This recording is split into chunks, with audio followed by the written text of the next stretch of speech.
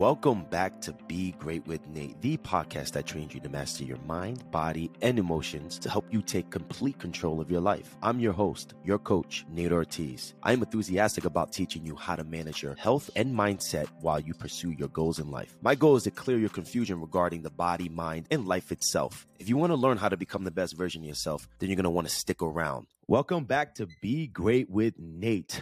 Before we get started with this podcast, I just want to say thank you to all out there that have been listening to Be Great with Nate. We got our results back yesterday as far as, what countries listen to our podcast, where do we rank in the world in the past year. And we made it to the top 5% podcast in a lot of categories. And that wouldn't be possible if it wasn't for you. So I just want to say thank you. And today's podcast is a very special podcast. For those that's been listening to my podcast, you may have noticed that there's not a lot of guests on here. There's many reasons for that, but one of the things I want to share with you today is that the guest that I have today is extremely not only wise and smart and has helped me and helped a lot of clients of mine, but this is one of my mentors. This is like a gift to the world, and I've been kind of selfish keeping him to myself as much as I can as far as learning from him. But he was actually on my podcast when I first started my podcast. And now I'm bringing him on today. His name is Bob Fanelli. You're going to learn a lot of phenomenal things about Bob. Bob was actually my mentor when I first got the gym in New York, and I got hired to run this company. I was really nervous. I felt like I was out of place. I felt a little lost in my life, and I was on my hero's journey. And Bob rented the office in the back. He was a therapist that worked there, physical therapist. Oh, he does rehab work, and he came out into the gym and told me that he believed in me. He never met me. He didn't know really who I was, but he heard me in the interviews that they had of me, when I was doing my interviews for the job. And he thought that all these ideas that I had that was kind of scaring off the other people, some people, he believed in. And I thought Bob as an angel. He talks like an angel. He walks like an angel. He walks with pure love. And in today's podcast, Bob is going to connect on how the mind, body, and emotions all work together. He was a psychotherapist. So for someone that has professional experience in the mental, then he works now a lot with the physical. He was able to combine both of them by understanding how the mind, body, and emotions all work together. So I'm really excited for this podcast, and I really hope you enjoy this podcast with Bob Fanelli.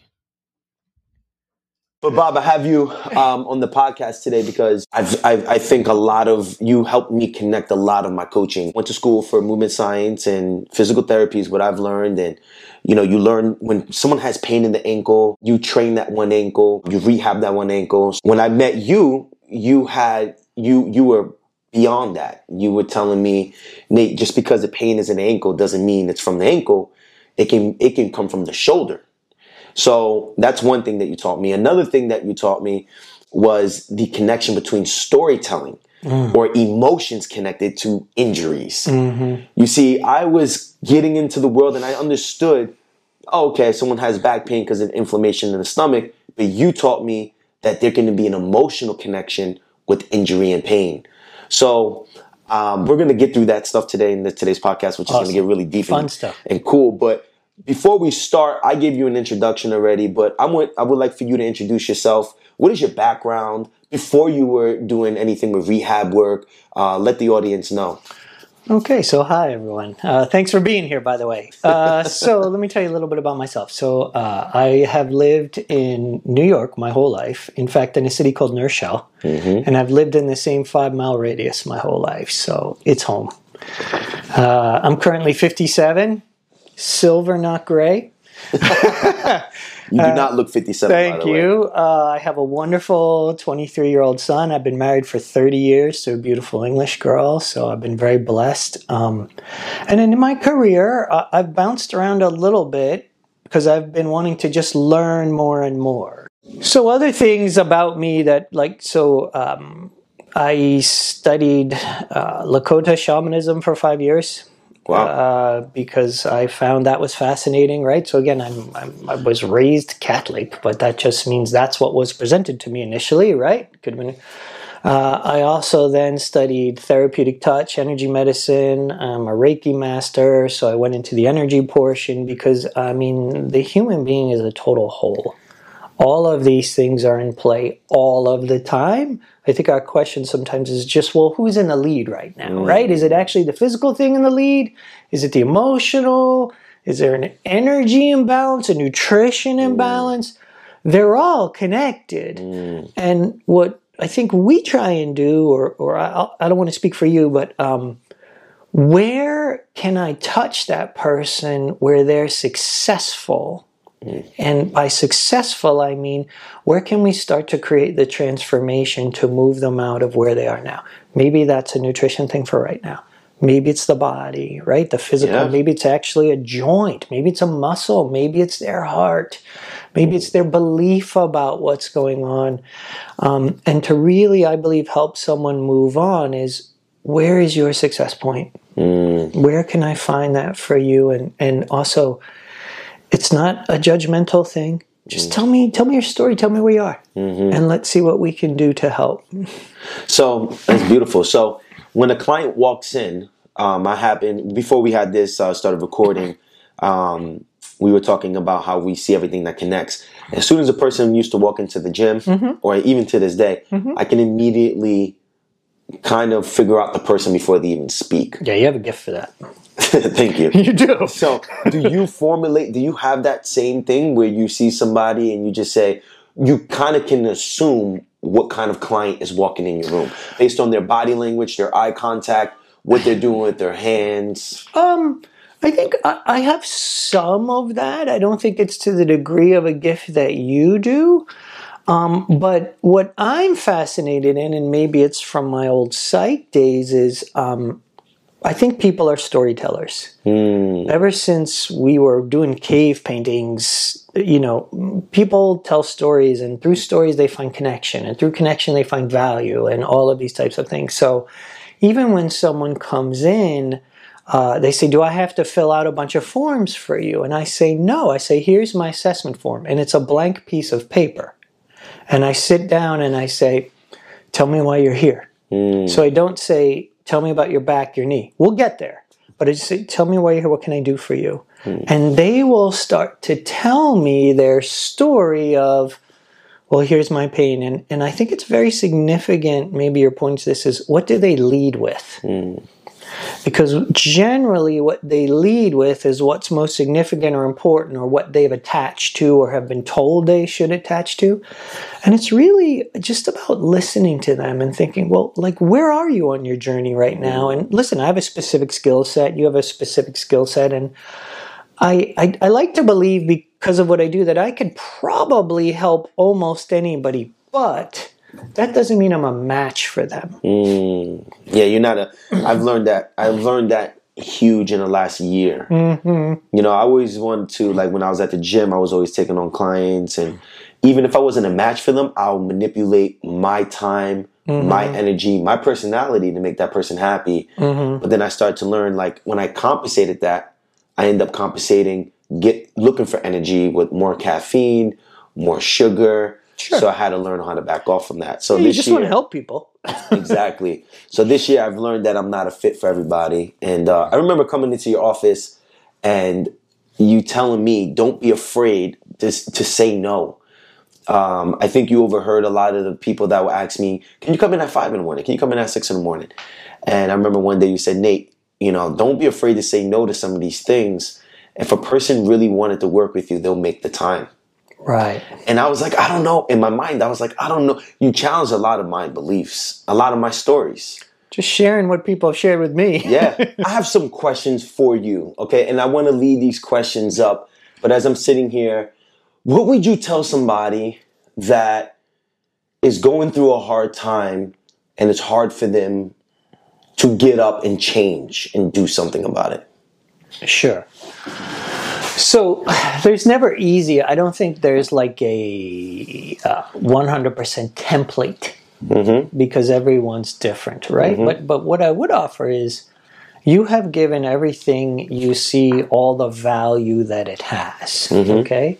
So if for some reason you're stuck or you're holding on to something, you have placed a value on that. It's serving you somehow. Doesn't mean it's conscious that you're doing something, but something there is serving you.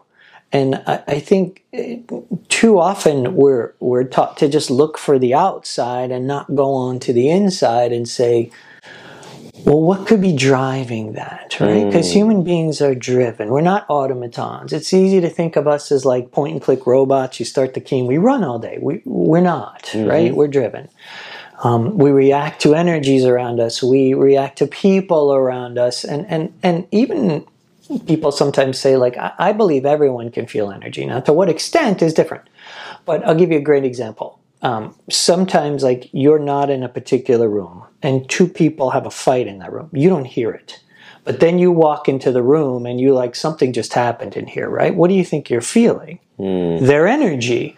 They just had a conflict and that's electrified the air. And you're like, whoa. So that stuff's all around us. And because we are dynamic, organic, responsive human beings, that can influence the choices that we make. And part of our coming into ourselves, I think, is really starting to place the value on us that we are valued simply because of who we are. So you are significant because Spirit, God put you here. That's all. I don't need the other stuff. I appreciate the other stuff. It's all made up anyway, right? Like, oh, no, you don't understand. I got to go to this school and make this money.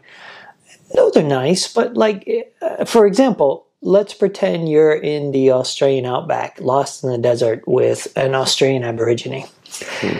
He doesn't give two craps about the moldings in your house or what your salary is or what your education is, but he will be shocked that you don't know how to get water out of that plant so you guys don't die of thirst or which snakes to avoid to get home to your family. That's significant to him. The other stuff is just made up. So it's totally culturally, society, individually based. Now, I'm not saying we don't use it. I'm not saying there's no value there. Don't get me wrong. I'm just saying understand where it comes from.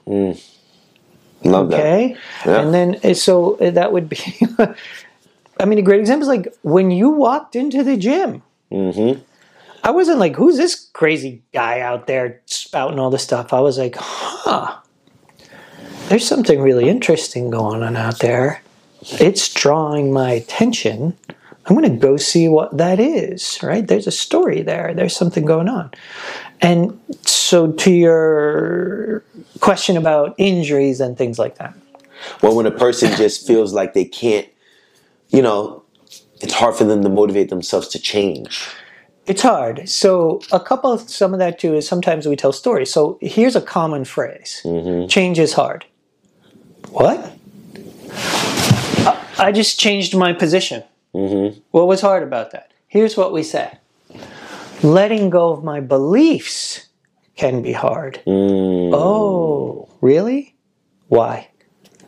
So that's now, I think, coming and why is that? So if you had to, my thought is, experience. First of all, I think what you have to understand is we know what we know at the moment to be true. It doesn't necessarily mean that what we know right now is true. So Gary Gray used to say to me, Bob, the truth doesn't change, just our understanding of it does. So there was a time when we were sure the world was square. Doesn't matter what you tell me. Guess what? It's not. We were pretty sure that the earth was the center of the universe. Guess what? Not. But we knew it was. You couldn't tell me it wasn't. So when you get locked in, you say, changing my beliefs is hard. Well, first of all, I think we have to understand that it's actually just that. It's a belief. Might be the truth. Might not be. Here's the thing. You've made it your truth. And then what I find with this, and this is all of us, I'm putting me in here too. Yep. The closer someone gets to their definition of self in having to change, sometimes the harder they dig in. So I think the most important sentence in your life will be how you complete this. I am. I am. So if you're like, well, I am an exercise physiologist, and that's who I totally define. What happens when I lose that job? I'm worthless? I'm useless? I can't do anything? No. So this type of thought process, which I believe is what it is, right? It's a thought process that we can go through, can connect to the physical body and the emotional and the spiritual body as well. I mean, come on, the spiritual body, there's been religious wars because people are like, nope, this is the way to do it, and this is the way. Well, there are over 3,000 religions in the world. I'm pretty sure we don't have it right yet. We got a lot of cool options. But if we knew for sure, why are there 3,000? Now, I know you can say yours is the way. I get it. But that's a hard way to grow if you're in there. So now you can talk about the body, for example. And, another common phrase is like, well, my back is weak. Well, why? What's your measurement tool for that? Right? And again, like I say, so you were bending over to put your sock on and blew your back out. How strong do you have to be? And B, what happened to your strength? You've picked up a sock for your whole life. But people will tell you, listen, no, your back's weak, don't do this. And now if you start to attach to that, you become the back pain person. And it can become your sense of identity. Okay, but that's not who you are. And the problem is, now if people perhaps offer you ways to change that story, whether exercise or therapy or whatever, you may not be willing to, because that's who you have now chosen to define yourself to be. Okay, I hear you on that. But my thought would be, that's a definition of limitation and loss. How about if we redefine you in a different way? So what's going on in you that you feel like you have to limit yourself and come from a place of loss? Yeah, when I was in college, one of the biggest things that I see athletes go through is no longer being an athlete. Oh, yeah, big time, right? Guys go to retire and they can't retire and it's really hard. Sure. So what I always used to, I used to always make the connection to is, they only thought of themselves as a football player or a basketball player. That's their definition of self. Exactly. So one of the things I was trying to teach the athletes after my injury was, who are you really? Focus on who you really are inside. Football is one of the things you're playing out on, right? Or you're, basically given time to. But you're other things too.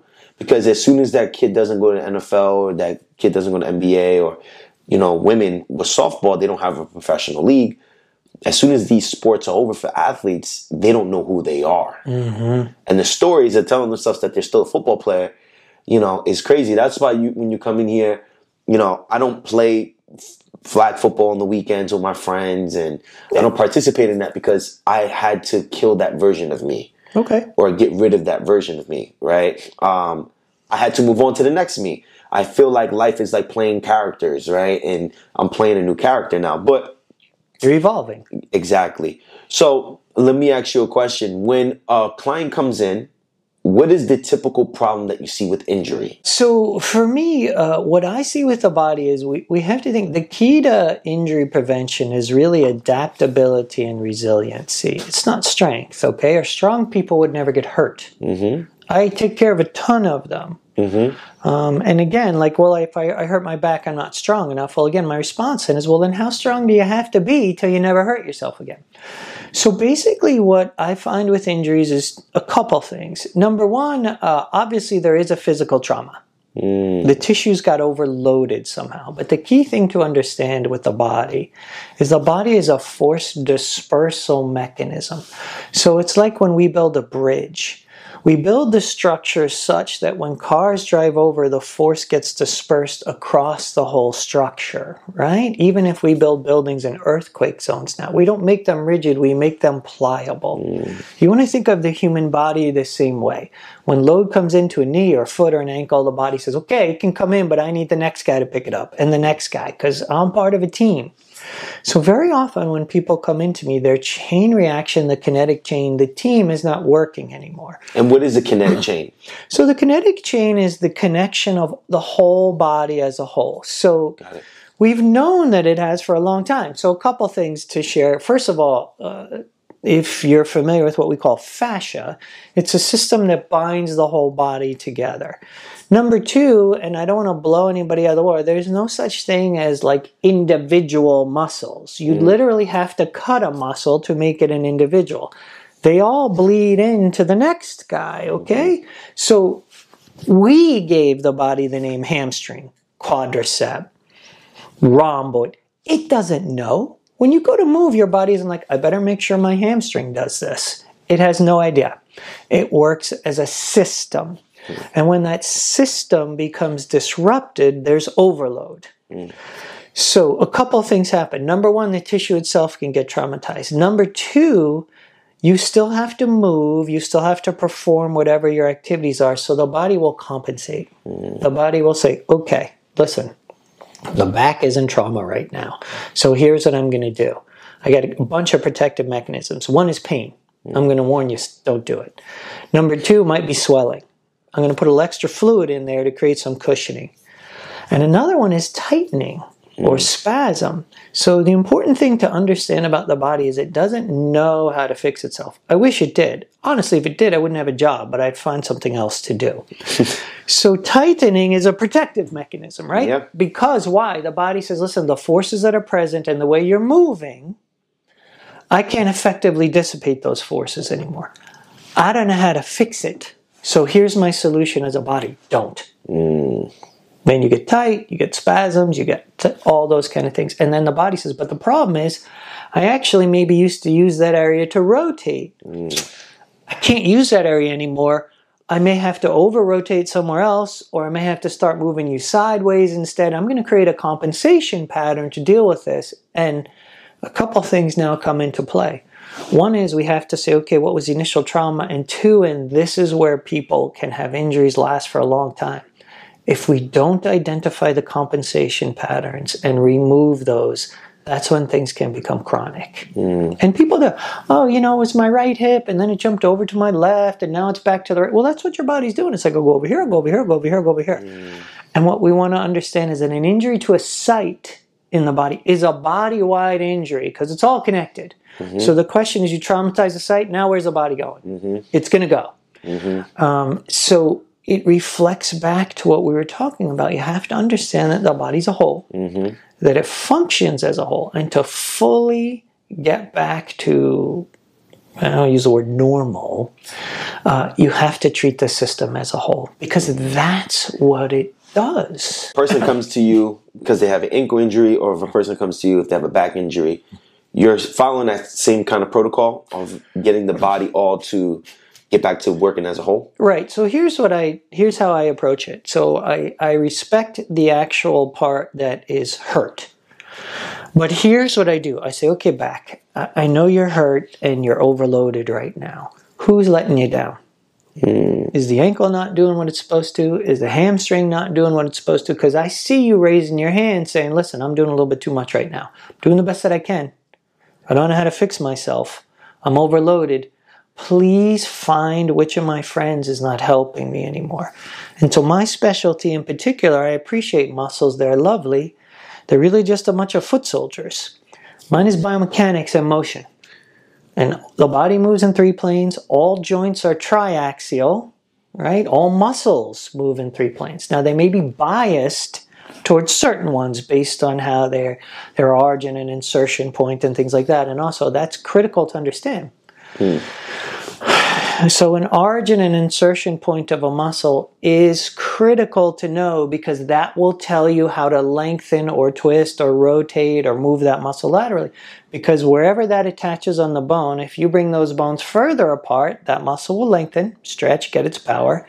If you bring them closer together, it will shorten. And it's important to understand, muscles are moving in all the planes all the time. It just depends how you're biasing them. Because we like to think we're not a train on rails. So even when you walk, the first thing you have to do is rotate. Yep, rotate. You have to. Yep. If you don't rotate, you cannot step forward. Yeah. I get people all the time like, I don't rotate when I'm walking. I'm like, well, you're not going to be able to come to me. Right. When I'm working with, what would you say, right now it's really popular, especially in fitness community, women training and just strictly training their glutes. When I see it in the gym, or when I get a client that only train their glutes, you usually find a lot of muscle imbalance. One of the first things you do is you find the feet turn out because they created a lot of abduction. And usually they're following these girls on TikTok or Instagram and doing these little things. What's a common injury you can see with someone just training their glutes alone, isolating the glutes all day? So you're going to see a lot of stuff come off of that. So first of all, I think let's kind of look at like where does that come from? Why do we do it, right? Because there's reasons why we do it. Also, we don't necessarily want to say, gee, that's terrible. But rather we want to explore why we're doing it. And also, a lot of these girls want a booty. That's why they do. Get it. But a couple things you have to understand. That glute attaches to the IT band, which goes all the way down and doesn't attach to your femur, attaches to your tibia. Which means if your ankle or your calf or your tibia is not moving, now your glute's not moving. So I get a lot of people whose glutes are very muscular and they're great as long as they move front to back. But if they go sideways or rotate, not much is happening there. So why do we do it that way? How did we get there? Well, generally in medicine and in exercise, what we've been doing for years is taking this integrated system and breaking it down into parts when we study it. And so we base our anatomy a lot of the time on the basic structure. And we tend to think of the body as a bunch of guide wires and pulleys, right? So the strategies and techniques that you use to help someone are going to be based on your principles and your understandings. So if you're taught that the body is a bunch of individual parts, then your strategies are going to be parts-based. Oh, I'm just going to have you do a hip bridge and we're just going to talk to your glute alone. Here's what the body would say. I appreciate what you're doing. But what you have to understand is that I'm a connected chain. The fascia connects me. I just told you my IT band goes all the way down to my tibia, which is my lower leg bone. By the way, my glute muscles, if I'm the maximus, it might be interesting for you to know I attach to the back of the head of your femur on the outside, which means you got to move those bones that way. If I'm the medius and the minimus, I'm on the outside as well. Understand that I'm connected to all of this. And by the way, I connect to your pelvis, and your pelvis goes to your femur. And here's something you might want to know about me, the glutes would say. There are 22 muscles that attach from your femur to your pelvis, and I attach there. Which means if any of those muscles are not doing what they want, I might look great, but I'm not necessarily moving the way you want, and you might be the person who bends over to pick up the laundry basket or put the key in the car and blows their back out. And it's not that, and then that person's like, I don't get it. I can deadlift 300 pounds in the gym. I can do all this kind of stuff. And I'm like, well, you got driven to a certain motion and position. Your tissues had to lengthen as a chain. They didn't. Your mass and momentum, your body weight didn't go away. And so the body can recognize aberrant forces. And it says, you know what? That's too much trauma through my lumbar spine. Here's my solution. Don't. And it locks you down. So what we have to do in those situations, I think, is listen, I appreciate where you're coming from and you want a great booty. And listen, I want you to have a great booty. Go for it, right? But here's what I would say. But the body says my booty's part of everything. So can we get you closer? Yeah. So let's do our booty work, but then let's put everything back where it belongs. And another wonderful example of that is planks. So if you really knew how the abdominals worked and function, you'd never plank. Give me the sport, activity, or anything in life where you stand still. So, Bob, take a step forward. Yep. I'm sorry, Nate. I can't step forward. You know why I can't step forward? Because I'm planking. Throw a ball. Nate, I will lose my plank. So a plank is not good for the abdominals. Well, here's what you want to think about. It's limited. So people say, well, it makes my abdominals stronger. It does in that one position with nothing else moving. But when I go to throw a ball, my abdominals are rotating and maybe extending at the same time. So your analogy would be, well, when I throw, I create a whip, and my biceps part of that. So to make me a better throw, I'm going to hold my bicep tight for 2 minutes, and somehow that's going to make me throw a ball better. It does not. Okay? So if I'm a muscle, and you want to work with me, or a group of muscles, we'll call them the abdominals, there are 4 questions that I'm going to ask you that I want you to be able to answer so that I know that you know what I do. Number 1 is, where do I live? What are my attachment points? Because that's significant. If you don't know my attachment points, I'm not really sure what we're doing. Number 2 are, who are my friends? Because I don't live alone. Right? Number 3 is, what do I actually do for you in the body? Because I have a role. And number 4, and most importantly, maybe, what turns me on? Because I don't have a brain. I appreciate that you think I have a memory, but I'm a slab of beef. There's no brain in me. So something activates me and gets me excited. What is that? If you can answer those 4 questions, I know you'll treat me authentically. And you have to know what I authentically do. So for example, I drive an Acura, right? You know what it isn't? A dune buggy. If I take it out onto the beach, it's going to get stuck. It's not the Acura's fault, is it? I didn't know what it authentically does. The Acura says, that's not what I'm designed to do. So we can go deep into the abdominals if you want. And here, listen, I'm not telling people not to plank. But here's what I am saying. Understand that you're telling the abdominals to hold perfectly still and not move. You're not driving the hand, you're not driving the hip, you're not driving the foot, you're not doing anything. But the second you stand up, that's all going to happen.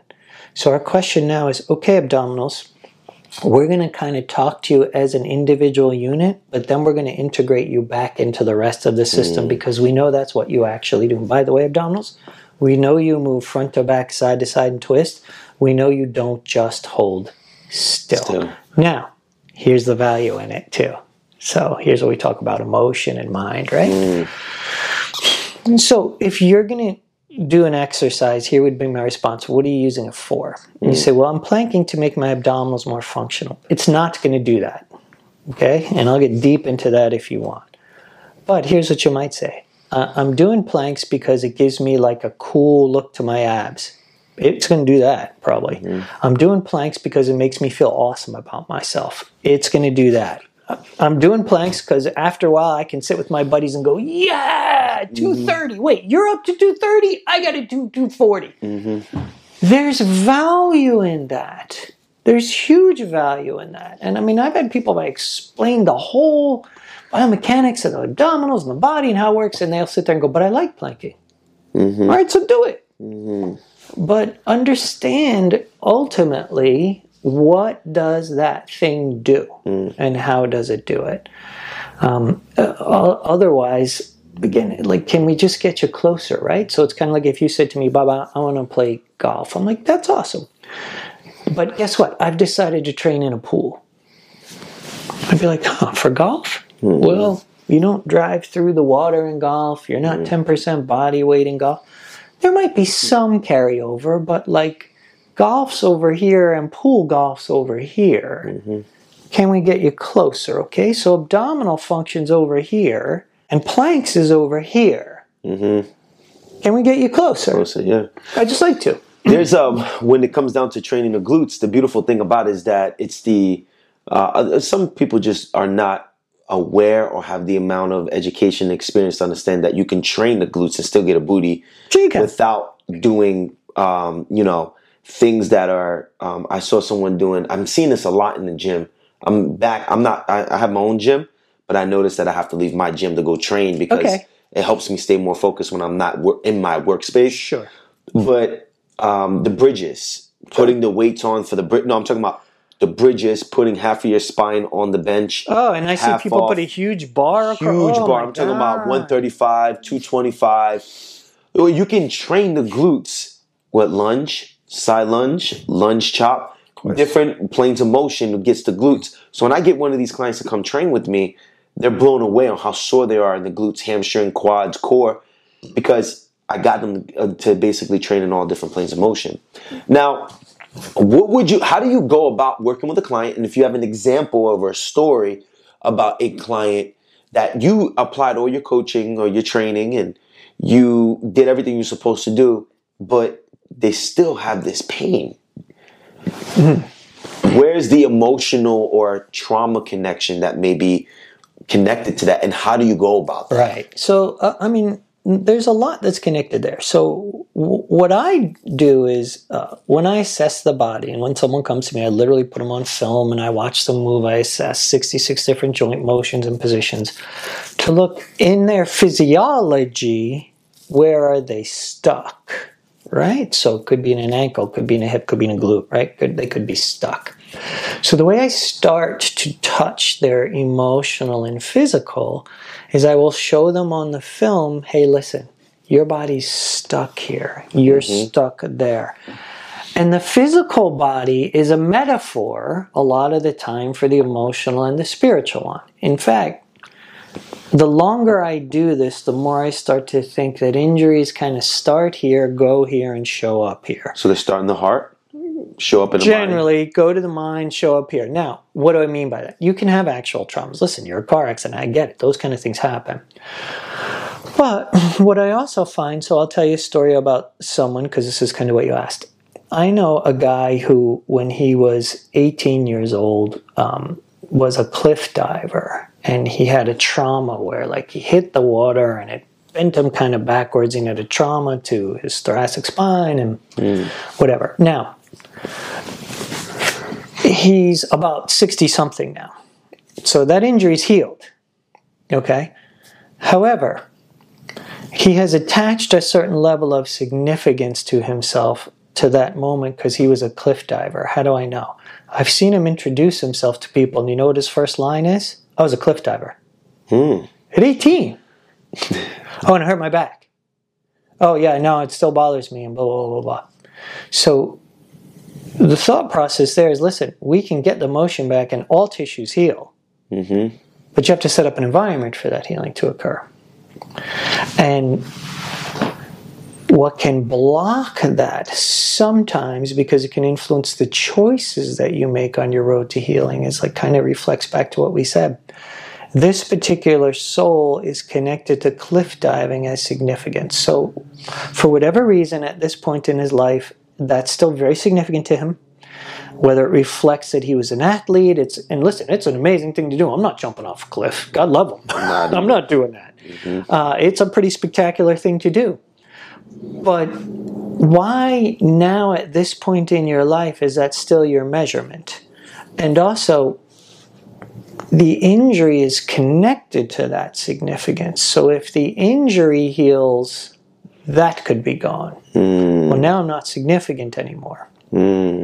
So my response to that might be, well, how about if you're the guy who cliff dived and didn't get hurt? Because that sounds stronger to me than the person who cliff dived and did. And I think we have beliefs and archetypes in our society, and one is like the warrior, right? Like you talked about football. Oh, we battled. Oh, it was a war out there. It wasn't a war. You played football. I appreciate it, but like you played football, right? Oh, baseball. Just watch them. Oh, we battled hard. So we have this belief system sometimes that if we use the body, it breaks because we're warriors, right? But no. So a classic thing I get sometimes is, Bob, like I was a runner. And so you don't understand. See, because I can't run anymore. I go, you can't? Why not? Well, because running wore out my knees. I say running doesn't wear out knees or we wouldn't be here as a species. We were hunter-gatherers for thousands of years, right? But running asks for very specific motions to occur. If you can meet the demands of those motions, you'll run pain-free. If you can't, you will not. And one of those things could be glutes. Also, that's a club. I'm in the running wear out my knees club. I get it. I'm in the I played football and now have busted shoulder club. I'm in the and listen, I understand that you want to connect and stuff, but let's try and find a different way to connect. And then usually do your clients, when you suggest that, do they follow that or? So I have to be careful, right? But so I always say you have to walk gently in the lives of others, okay? Yes. Because you just never know. So I don't really have that conversation unless they want to have that conversation. And you know too, if you do this long enough, you can start to kind of see when people might be of interest in moving in that direction. So that's why what I do is I restore the motion, and so the whole body becomes connected with the further steps that they'll start to connect to the rest of the system. So when you start seeing them improve physically, do you see them improve emotionally and mentally? Yes, because very often what happens is they've been told they can't heal, or they've been told they can't. So sometimes they'll say, listen, I have a herniated disc. I go, well, all right. When did it happen? 10 years ago. And I go, and it's still herniated? And they're like, oh yeah, that stuff never heals. I go, of course it does. But there was a mechanism of action that traumatized that disc, and it's not been removed. Yeah.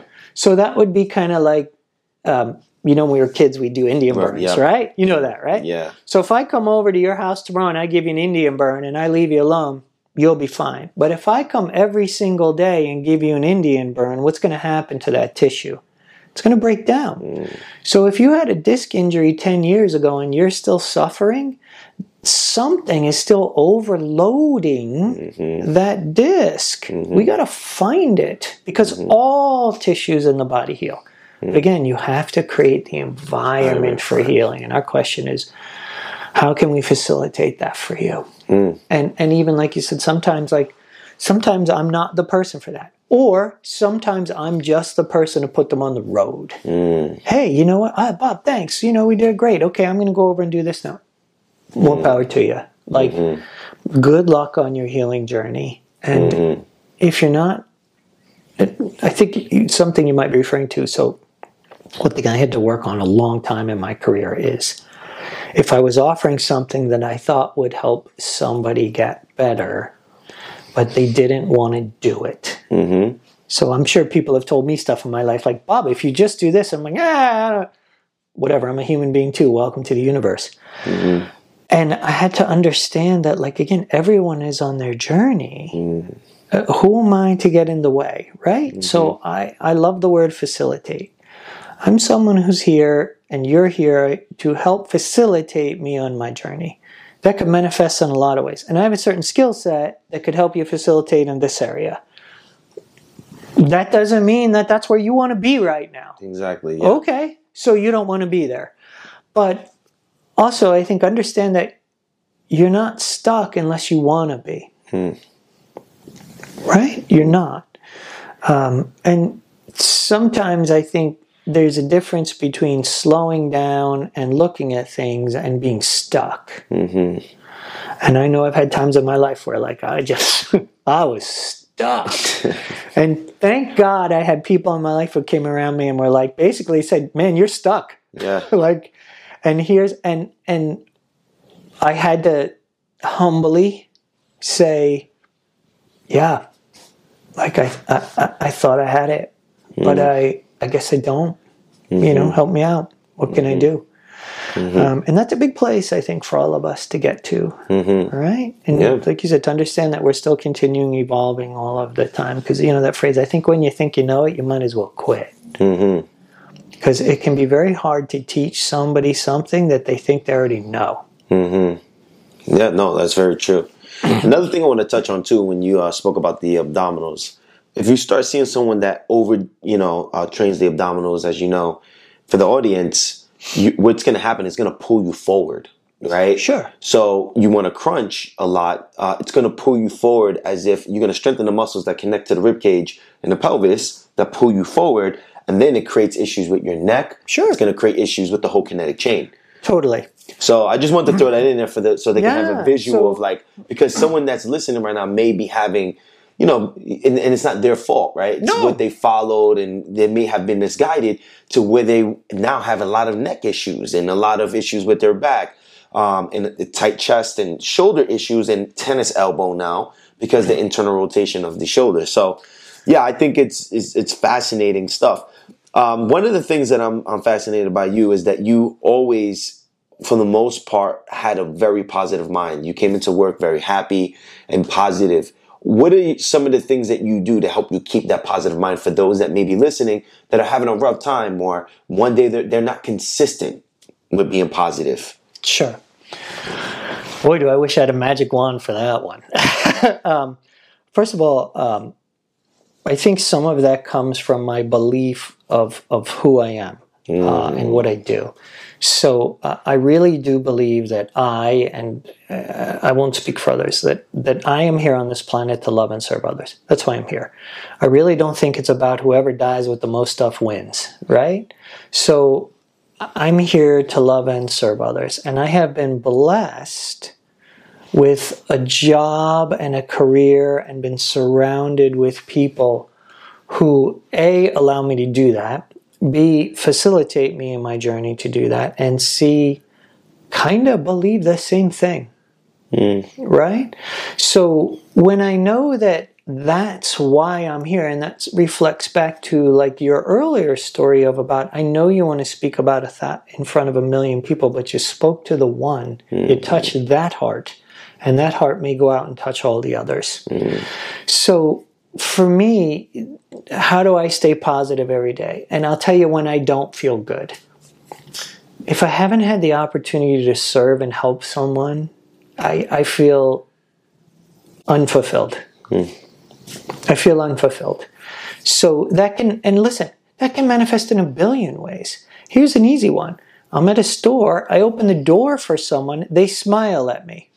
Done. Nice job that day, right? Like all of a sudden, because who knows, maybe that person was in their day and I opened the door and they're like, wow, someone was kind to me. And they smiled and off they went on their way. So I think it comes again a little bit to what we said about I am, right? So if you set as your purpose that you need to have the biggest house in the universe to make the most money, and I'm not telling you not to, go do your thing, man. If that's your thing, go do it. I think what you have to understand that as long as we look for our satisfaction out here, that's not self-worth, that's other worth. And if your satisfaction always comes from without and not from within, you're going to look a long time. And that's what the spiritual masters really have taught, right? Jesus, Buddha, Krishna, all of these spiritual masters basically are saying, listen, for like the kingdom of God is within. What do you think they mean? I mean, what do you think they mean? Really sit with it. Why do you think they all say it? Right?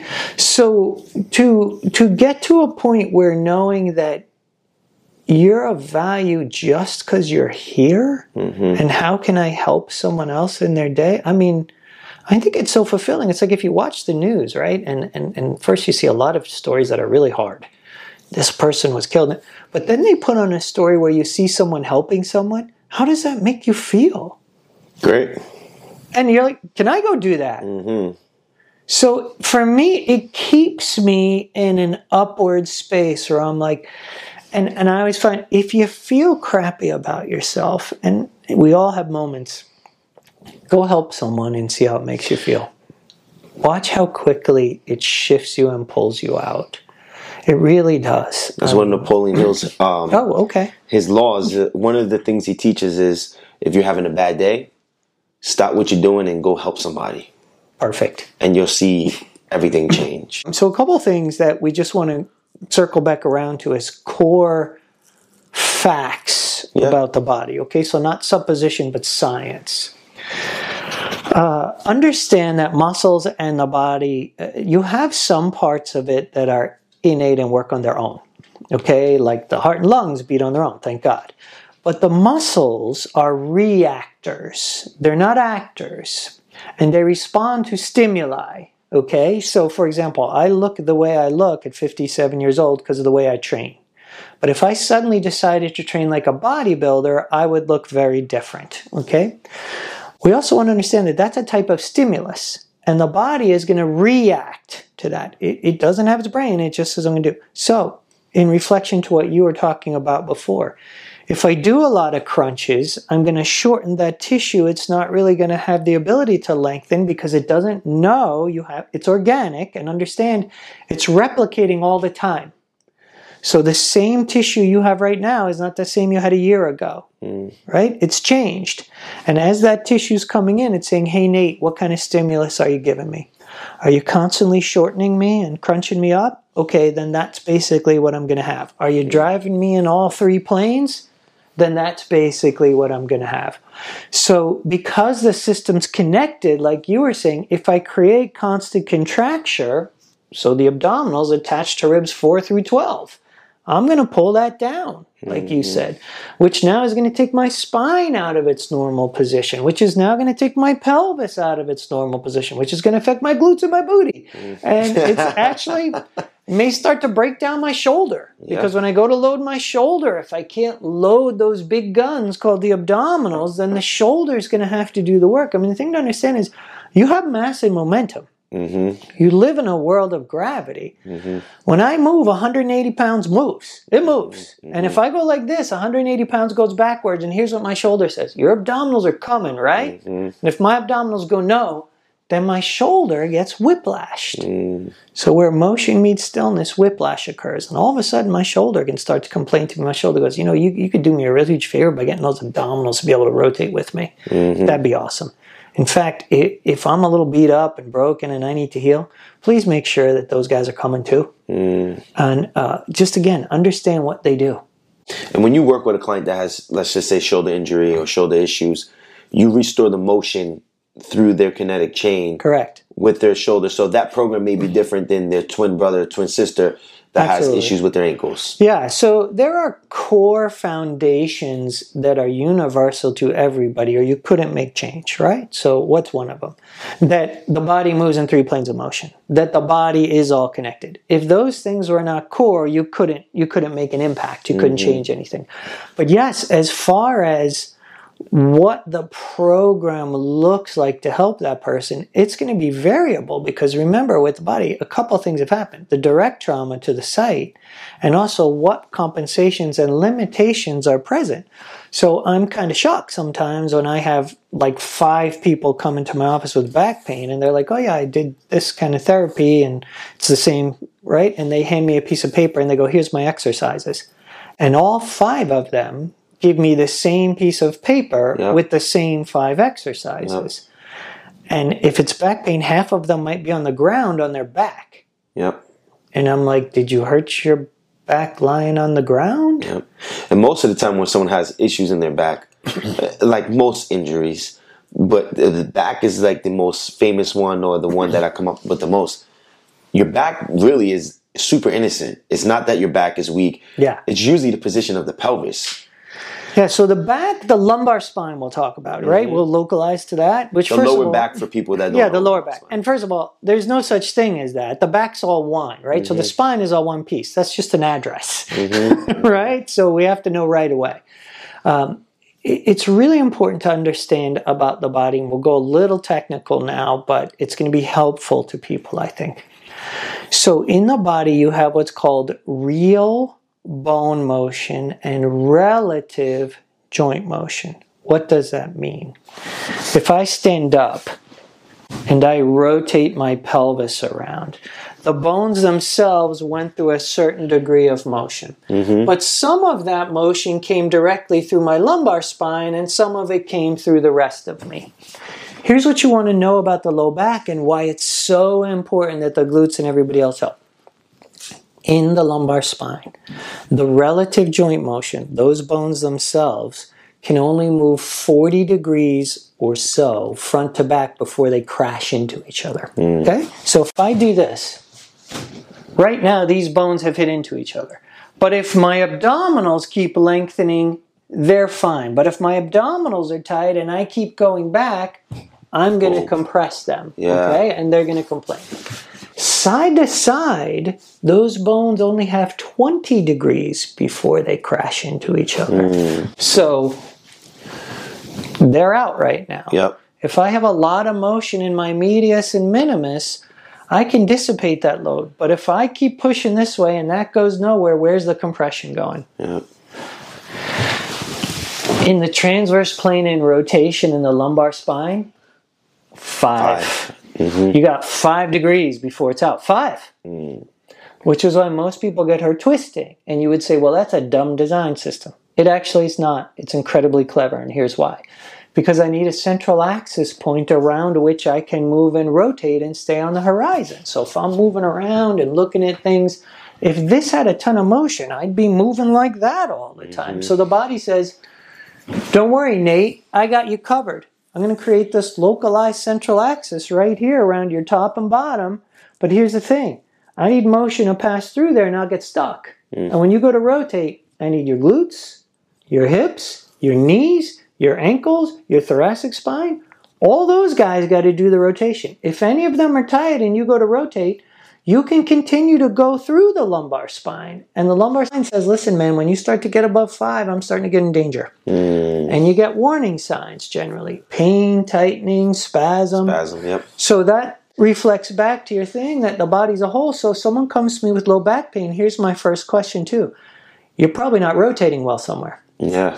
And you even talked about it. If my feet are turned out, I'm not rotating well. If my hands are here, I'm not rotating well. But I'm sorry, you literally have to rotate to move in life. Yeah. So that's why so many people get hurt twisting. And I think the unfortunate thing we do, and our heart's in the right place. Hey, when I bent over and did this move, it hurt to do it. And we say, well, just don't. Right? Yeah. Don't bend over. Don't twist. Yeah. Like ever?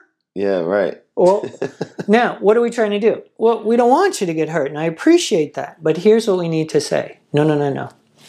It's not don't do that motion. It's how do we give that motion back to you? We need to give it back. And so we have to know how to get there for you. Because the body's already taken it away. And again, it doesn't know how to fix it. I wish it did.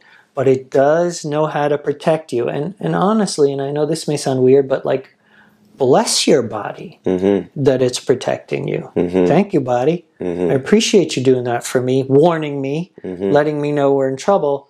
Now I need to find out how to give everything back to you because it's been taken away. When I have clients work with me, most of the time, I have them take their shoes off and work out in their socks. Okay. Because of the limitation that I can get in their foot. Some sneakers these days are not create issues. Yeah, with a client came a pronate, meaning they can't get the full range of motion with internal rotation. So I usually have them take it off. And you are known to wear shoes that give you sometimes you wear the finger shoes, right? Yes. Because I have some of them here. And I train from the 5 fingers. Sometimes I do, yeah. Yeah. So, in the summer. It's cold in the winter. Yeah. No, it's too cold in the winter. But how many times do you see usually some injuries or pain, a person going through pain due to their shoes that they're wearing? Okay, yeah. Then what we should really talk about now is the foot, because that's really what you're talking about. And there's a lot of misconception and misunderstanding of that structure, right? So there's a lot of things now like I need shoes with support and I'm an overpronator and all of these things. And what does that mean? Where do we go? So let's dive into this because this is significant and a big deal now. So the first thing to understand about the foot is it has 26 bones and 33 joints. It's designed to move, okay? It's not designed to be still. The only other place in your body that's close to that is this. Why do you think I have all of this here? So I can adapt to anything I'm taking. Guess why the foot has 26 bones and 33 joints? So it can adapt to whatever surface it encounters, okay? You might be on sand, you might be on cement, you might be in the water, etc. Now, the foot has 2 primary roles for you. One is to be a mobile adapter, like we just talked about, and the other is to be a stable propeller. How does it become a mobile adapter? How does it become a stable propeller? Because the foot doesn't have a brain. When you first take a step forward and walk, your body's literally rotating and coming around.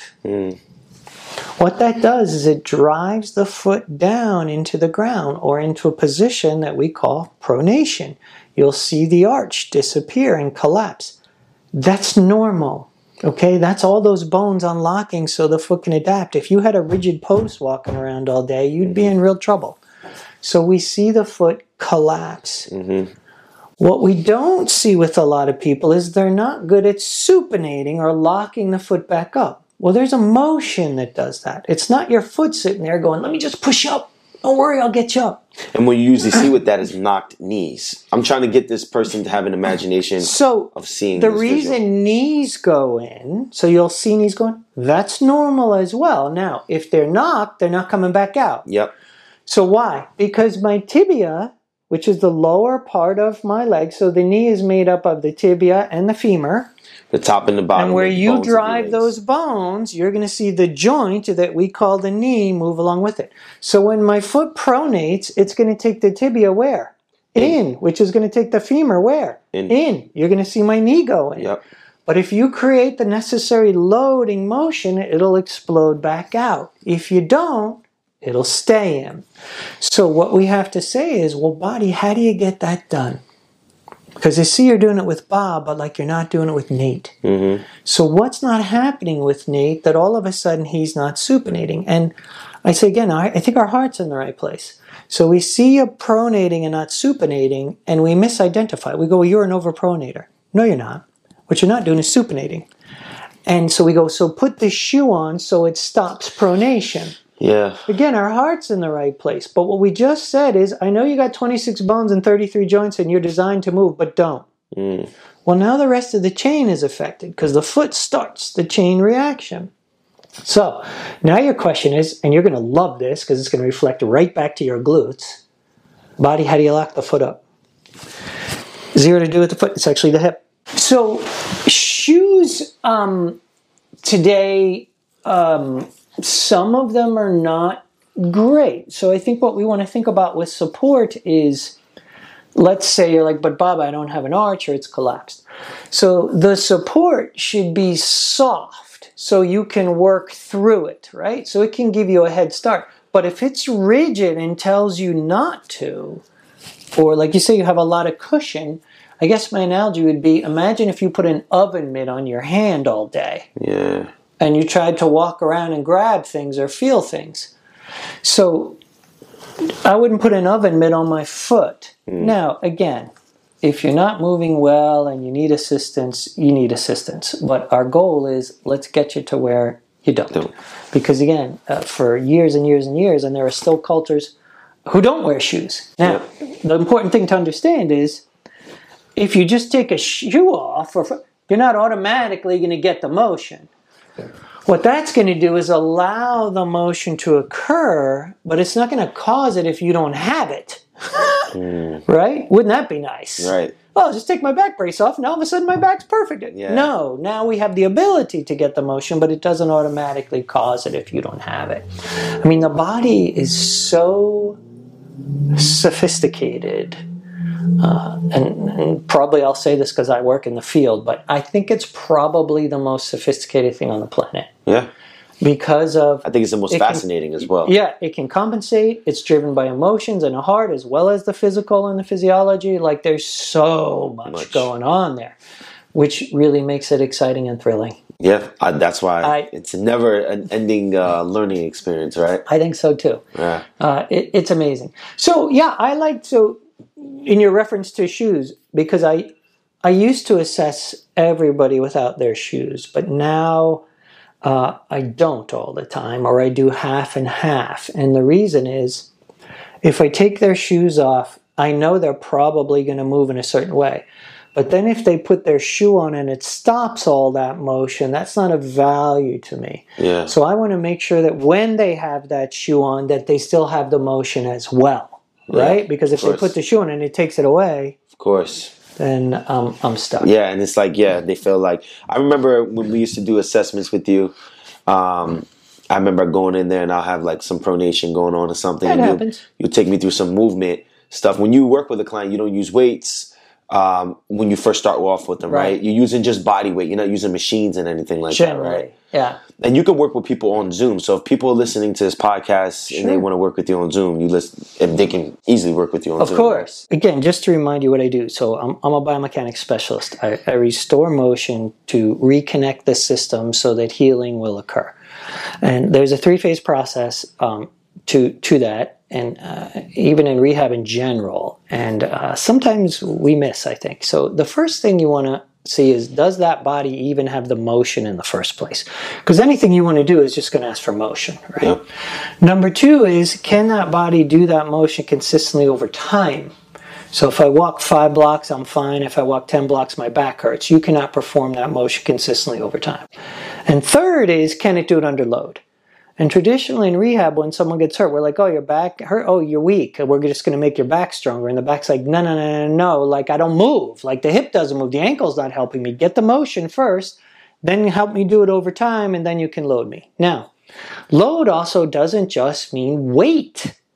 Load can be if you add arms, for example, because the weight now has come from what we call proximal to distal, right? Speed, one leg versus 2. Moving in multiple planes is going to shift the whole system all over the place. So to work with someone, what I do is first, you have to start with an assessment.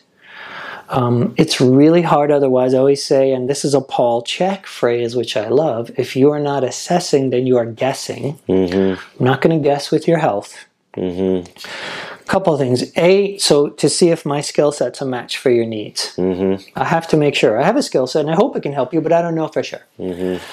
If we're a match, then what I do is I create a series of motions that are designed to restore the motion that you're currently not using.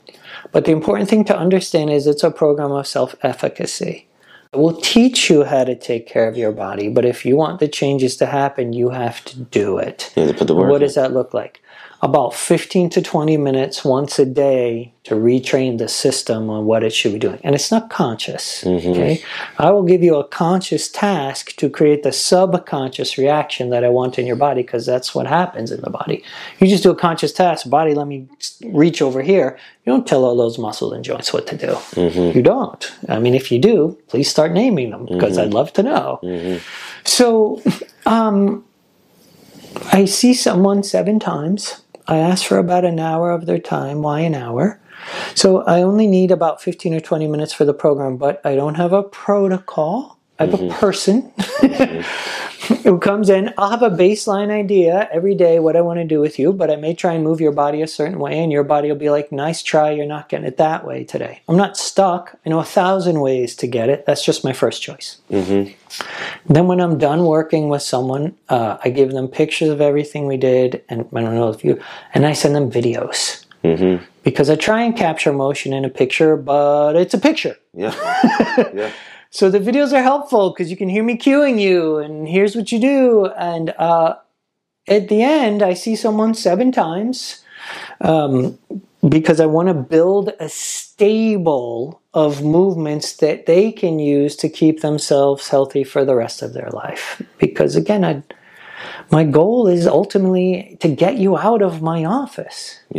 Like, come on in, hang out, I'll help you, but go take care of yourself. And the joy of it is, all of the movements are individualized to you because your body said, here's what I don't do, and here's how I don't do it. And we go, all right, buddy, come on back here and restore it.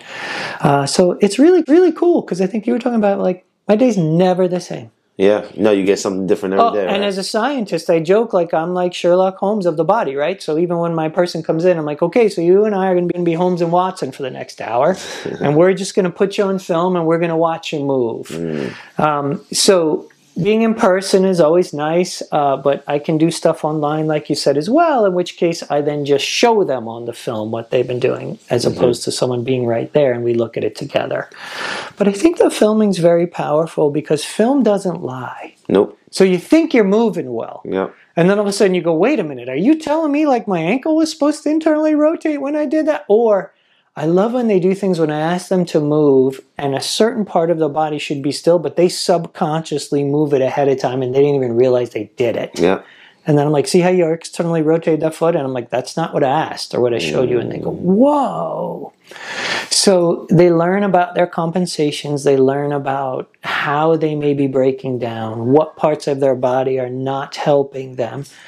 And then we just give it back. Just give it back. Because it can. When I work with clients, I record them. Cool. And then I put it on that big board out in the gym, that smart board. And then I have the marker where I can pause the video on the board and circle or right. draw Here's the what's line. not happening. Exactly. Love that, right? And it blows people away Very because when you're powerful. trying to break it down for them, I have a longtime client that was here yesterday, and she was confused on why her QL muscle is tight and why she's like leaning one way. And I was telling her she was leaning one way, and it was kind of confusing for her. So when I recorded her and put it on the board, she was like, "Oh my God. Yeah. Oh my God, I cannot believe that." So it's amazing. It's very powerful. Well, one of the things that midway throughout this interview, you got up and you showed some movement, and some people that are listening are not going to be able to see that. If you do want to see that, sure. You can see that on the YouTube channel if you're not watching on YouTube channel already. But one of the great things that I had planned is for you we're going to be doing a nice little mini course with Bob Fanelli on movement, with with his programming with your shoulders, your hips, your back, your ankles. We're going to come together. We're coming together and make this mini course for you on the Be Great with Nate Academy, where you'll be able to see Bob, his skill set even more. If you haven't heard or saw it, you didn't think this was enough, which, this is only the tip of the iceberg with this guy. So where can people find you? So if they want to reach out to you, where can they find you? I'm on Instagram. I have a website as well. It's bobfanelli.com. My Instagram is also Bob Fanelli. I have a Facebook page. You can always just email me. So if you would I'm going to put all your information in the description and in the show notes. Yeah, just reach out. And often, sometimes I think email is often the best way, because particularly if you have a question, I can really dive into a deep answer for you if you're looking for that in an email. That can be a little harder sometimes on a quick little Instagram thing, whatever. I'm not telling you not to do it, right? Yeah. But email is a great way. I can attach pictures or something as well to email if you're like, well, what do you mean, Bob? And then I can give you examples and things like that if you have a question or something like that. Thank you for tuning in today. I hope the show gave you valuable information. If you did, take a screenshot, post it on social media like your Instagram story or someone your social, and tag me. I will definitely get back to you. I really appreciate the love. Or you can easily just leave a rating or a review if you have the time. You don't understand how much those little things right there help me push this show to get more people like you to listen. If you want more Be Great with Nate, you can head over to begreatwithnate.com and I'll meet you there. Until next time, peace.